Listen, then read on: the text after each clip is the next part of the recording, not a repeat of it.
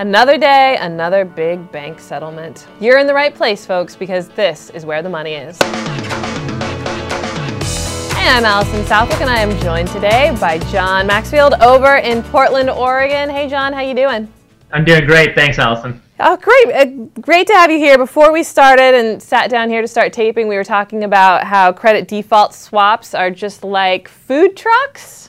So my point was that everyone claims that they invented the food truck.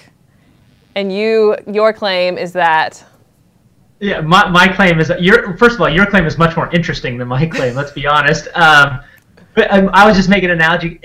I read a lot about banks. It's I wouldn't recommend it to the average person. But one of the things you come across that everybody in the world seems to claim that they know somebody or they know the organization that invented the credit default swap, which is a fancy derivative that allows banks to take credit risk off of their balance sheet and transfer it to somebody else. It's a really boring and nuanced topic. Food trucks living in Portland, Oregon are much more interesting. Right. And so I argue that Portland, Oregon did not invent the food truck. And and I wouldn't dispute that. I wish I could speak with authority on this topic, but I can't. But what I will still say is, and I said this to you before we started taping, is that I think it would be very difficult to quantitatively prove who invented the food truck. Right. So we may never get down to the mystery of who invented credit default swaps or food trucks, but I think it's nice that there's a little overlap there between Portland and banking, aside from just you. So today we're going to look at a few stories, most notably yet another big bank settlement. We're going to talk about Warren Buffett's recent acquisition, and then we're going to look at a potential disruptor to the banking system. So let's start off with the big settlement. 6 banks, most notably Citigroup and JP Morgan Chase, what's up, Jamie Dimon, have agreed to pay a total of $4.3 billion over allegations that they tried to manipulate the foreign currency exchange. Regulators in the UK, US, and Switzerland actually joined forces to go after these banks. Apparently they've been doing it for years. John, what have they been doing exactly? Well, now these are allegations, of course. Oh, sorry, they're allegations. Allegations that they're going to pay $4.3 billion to make go away. Right. Yes. So we had multiple traders at multiple banks working together to push up or push down foreign exchange rates. For example, the dollar trades against the British pound, and they were doing it for the purpose. And this is the kicker that only happens on Wall Street. They were doing it to trigger their own clients' stop losses, which would mean that the clients would then have to execute certain trades, which would then cause losses for the clients, but gains for the banks. That's so awesome. That's just amazing.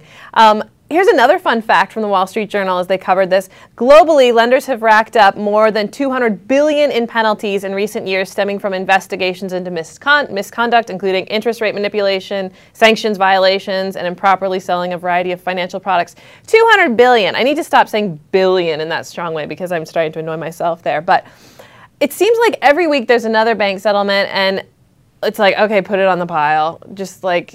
How endemic is this?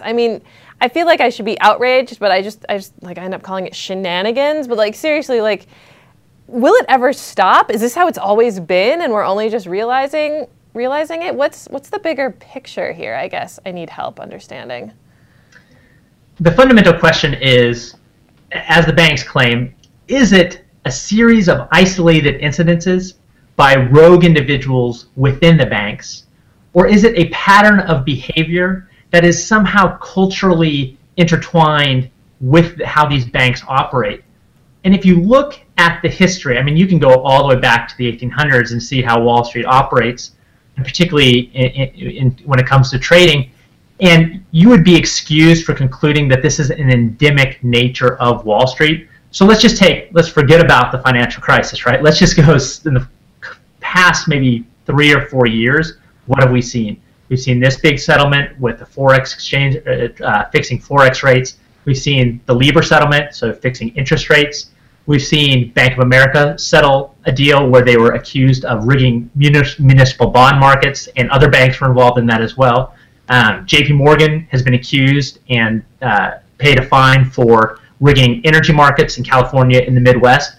So you can say, look, it is possible, of course, right, that these are isolated incidences. But when you look at these isolated incidences happening at the same banks in different trading divisions, like I said before, you would be excused for wondering if there really is a more fundamental issue here. So if there is a more fundamental issue here, then what are we supposed to do about it? I mean, are these for $200 billion in penalties in recent years? I actually don't know how far back they're going on this, but yeah, in recent years, $200 billion. Is charging people money the issue? Is putting people in jail the next step if nothing changes? I mean, what are we supposed to do here to make them get in line? Well, we're approaching this from an investor standpoint, right? And so the question is, does this potentially endemic behavior impact long-term shareholder returns? And I think there's reason to believe that it does. So if you look at the best performing bank stocks over the last few decades, you have your Wells Fargo, your M&T Bank, your New York Community Bank shares, and your U.S. Bancorp, none of those have significant trading operations. And they have just blown away your Citigroups, your JP Morgan Chase, and your Bank of Americas, by leaps and bounds. And one of the reasons, I think, is that they don't have this reputational risk or this risk that subjects their balance sheet to loss of capital. All right, so then your bottom line as a long-term investor is to just stay away from the JP Morgans and Citigroups of the world? The bottom line for investors is this. So 2 points. First, there's reason to believe that banks over the long run, as a group, don't make money. This is something that authors have noted in the past. So if you're going to invest in that sector, you have to be really selective about doing so. And if you're going to be selective about doing so, you should probably avoid the ones that expose you to excess risk. So stay with the safe, traditional banks that have a long history of performing well for both their shareholders, their customers, and their employees. All right. Well, I'm sure we're not done talking about this because I'm sure there's going to be yet another bank settlement next week. So we can just move on. How's that sound? I'm sure, maybe not next week, the week after. Yeah, I'm sure this is not the last time. Yeah. So we'll get back to this more in the future.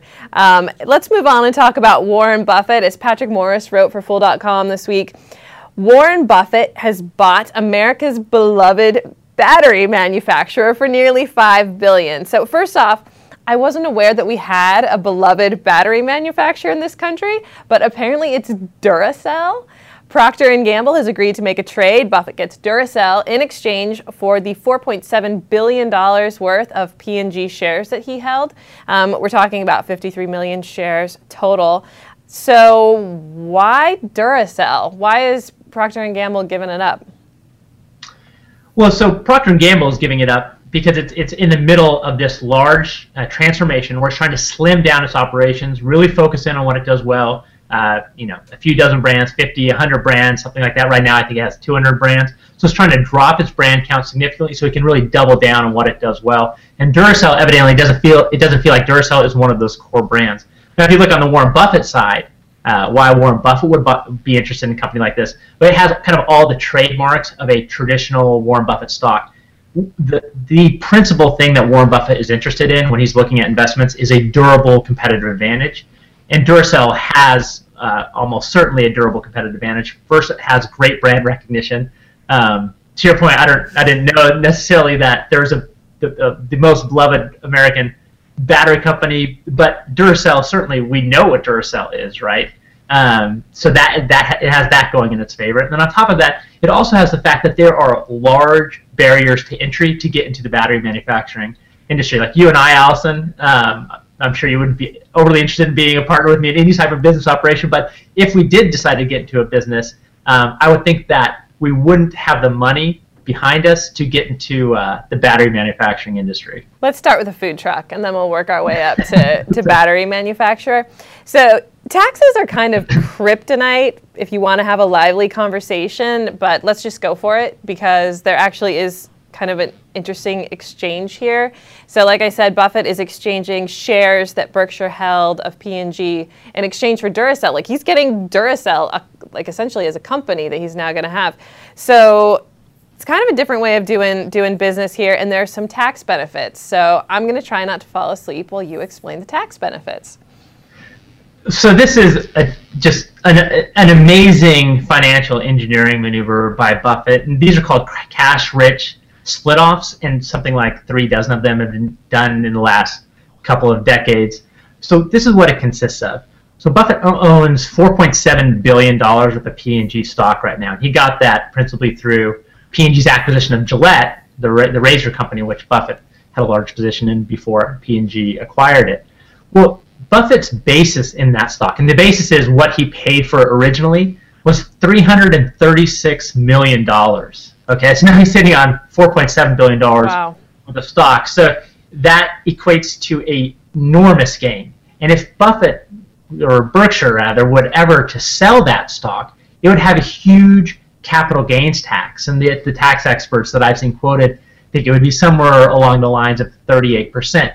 So when you consider that, by effectively buying Duracell, by just giving P&G that stock, as opposed to selling that stock and then, say, buying something else, it's estimated that Buffett is going to save somewhere along the lines of, or Berkshire rather, is going to save somewhere along the lines of $1.7 billion in taxes. So you can just back that $1.7 billion out of that $4.7 billion purchase price, and Buffett is basically getting Duracell, which he thinks is worth $4.7 billion for $3 billion. All right, not a bad deal, and I didn't get bored at all having you explain the tax implications to me there.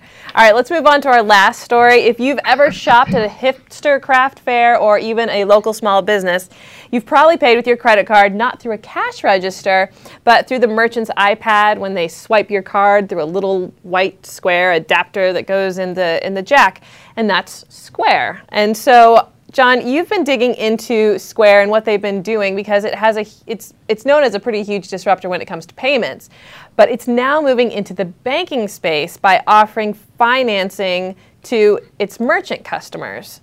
So, what exactly is Square doing? Like, how are they doing it? Because it's not necessarily exactly how a bank would do it. Well, Square sits in this really good position if you want to know a little bit about somebody's credit rating, because it is processing millions of its merchants' transactions. So it sees their cash flow, it sees their revenue growth, it sees how they're doing on a sales basis. So by using that data, Square basically sat back and said, look, we can ascertain which businesses of these would be the best credit risks for us to take if we wanted to get into the lending business. So what they're doing is they're moving from the payment space, so processing transactions, and they're going to diversify their business model into lending. Now, they're not actually calling it lending, they're calling it cash advances. So what they'll do is they'll advance cash to one of its merchant customers, they're one of their best merchant customers, and in return, the merchant customer will sell a set percentage of future cash receipts. And those cash receipts are supposed to take care of the entire loan amount, if you will, within 10 months. So it's a great deal for Square. They're hedging their bets, and they're moving into the banking industry in the same way that they've moved into the payment space. So you think the banking space is ripe for disruption. So do you think this has a real opportunity to take off here? It remains to be seen, right? I mean, anytime you are trying to move against a large entrenched position, like the banks are, the odds are against you. However, to your point, to go back to the very first segment that we talked about, what's going on, how the banks are treating their foreign exchange customers, well, that's not unique to how they're treating foreign exchange customers. As we learned over the last decades, they've treated a lot of their customers pretty poorly. So when you look at that, it seems ripe for disruption just because of that. Whereas Square is coming in, they're treating merchants, at least they seem to be treating merchants fairly. They're providing them a great value for their payments processing transactions, and they're making money available relatively quickly to businesses that want to grow that may otherwise be shut out of the banking industry. So I think that, first of all, the industry is indeed, I believe, ripe for disruption, and Square has shown that it's able to do it in the payment space. So if it's possible to do it, I think Square is certainly one of the players that could reasonably accomplish that. All right, a company to keep an eye on. Now, Square is not a publicly traded company, but if it were, would you invest in them? Well, you'd need to take a look at their financials to make a rational decision about that. But they have had success in the payment space, and their founder had success with Twitter. Now, Twitter is still working through a number of things in its own right.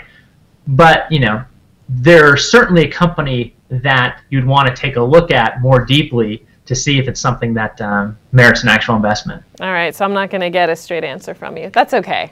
I kind of sprung that question on you. All right, well, that's going to do it for today. If you're looking for more analysis into Buffett and banks, you can check us out on Fool.com for more articles from John Maxfield and even Patrick Morris, who is declaring our beloved battery, Duracell. Head over to Fool.com for more coverage on banks, Buffett, and other industries that you love. For John Maxfield, I'm Allison Southwick. Fool on.